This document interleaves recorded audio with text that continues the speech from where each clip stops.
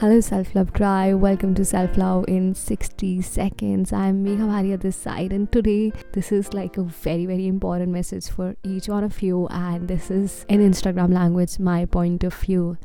That get out of your cocoon today. Yes, you have stayed in your cocoon for a long period of time now. Stayed in your comfort zone for a long period of time.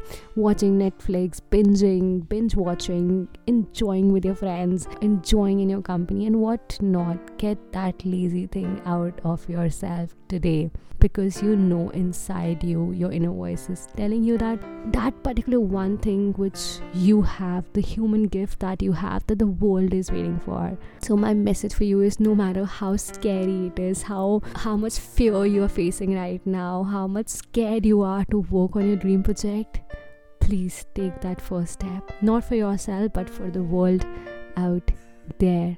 Get out of your cocoon, baby. So let me know, what is that one thing that is stopping you to get out of your cocoon? And if it's stopping you, don't let it stop you. Stay with this thought, wonder over what is stopping you, and get out of it. Till then, don't forget to say to yourself, hey self, I love you.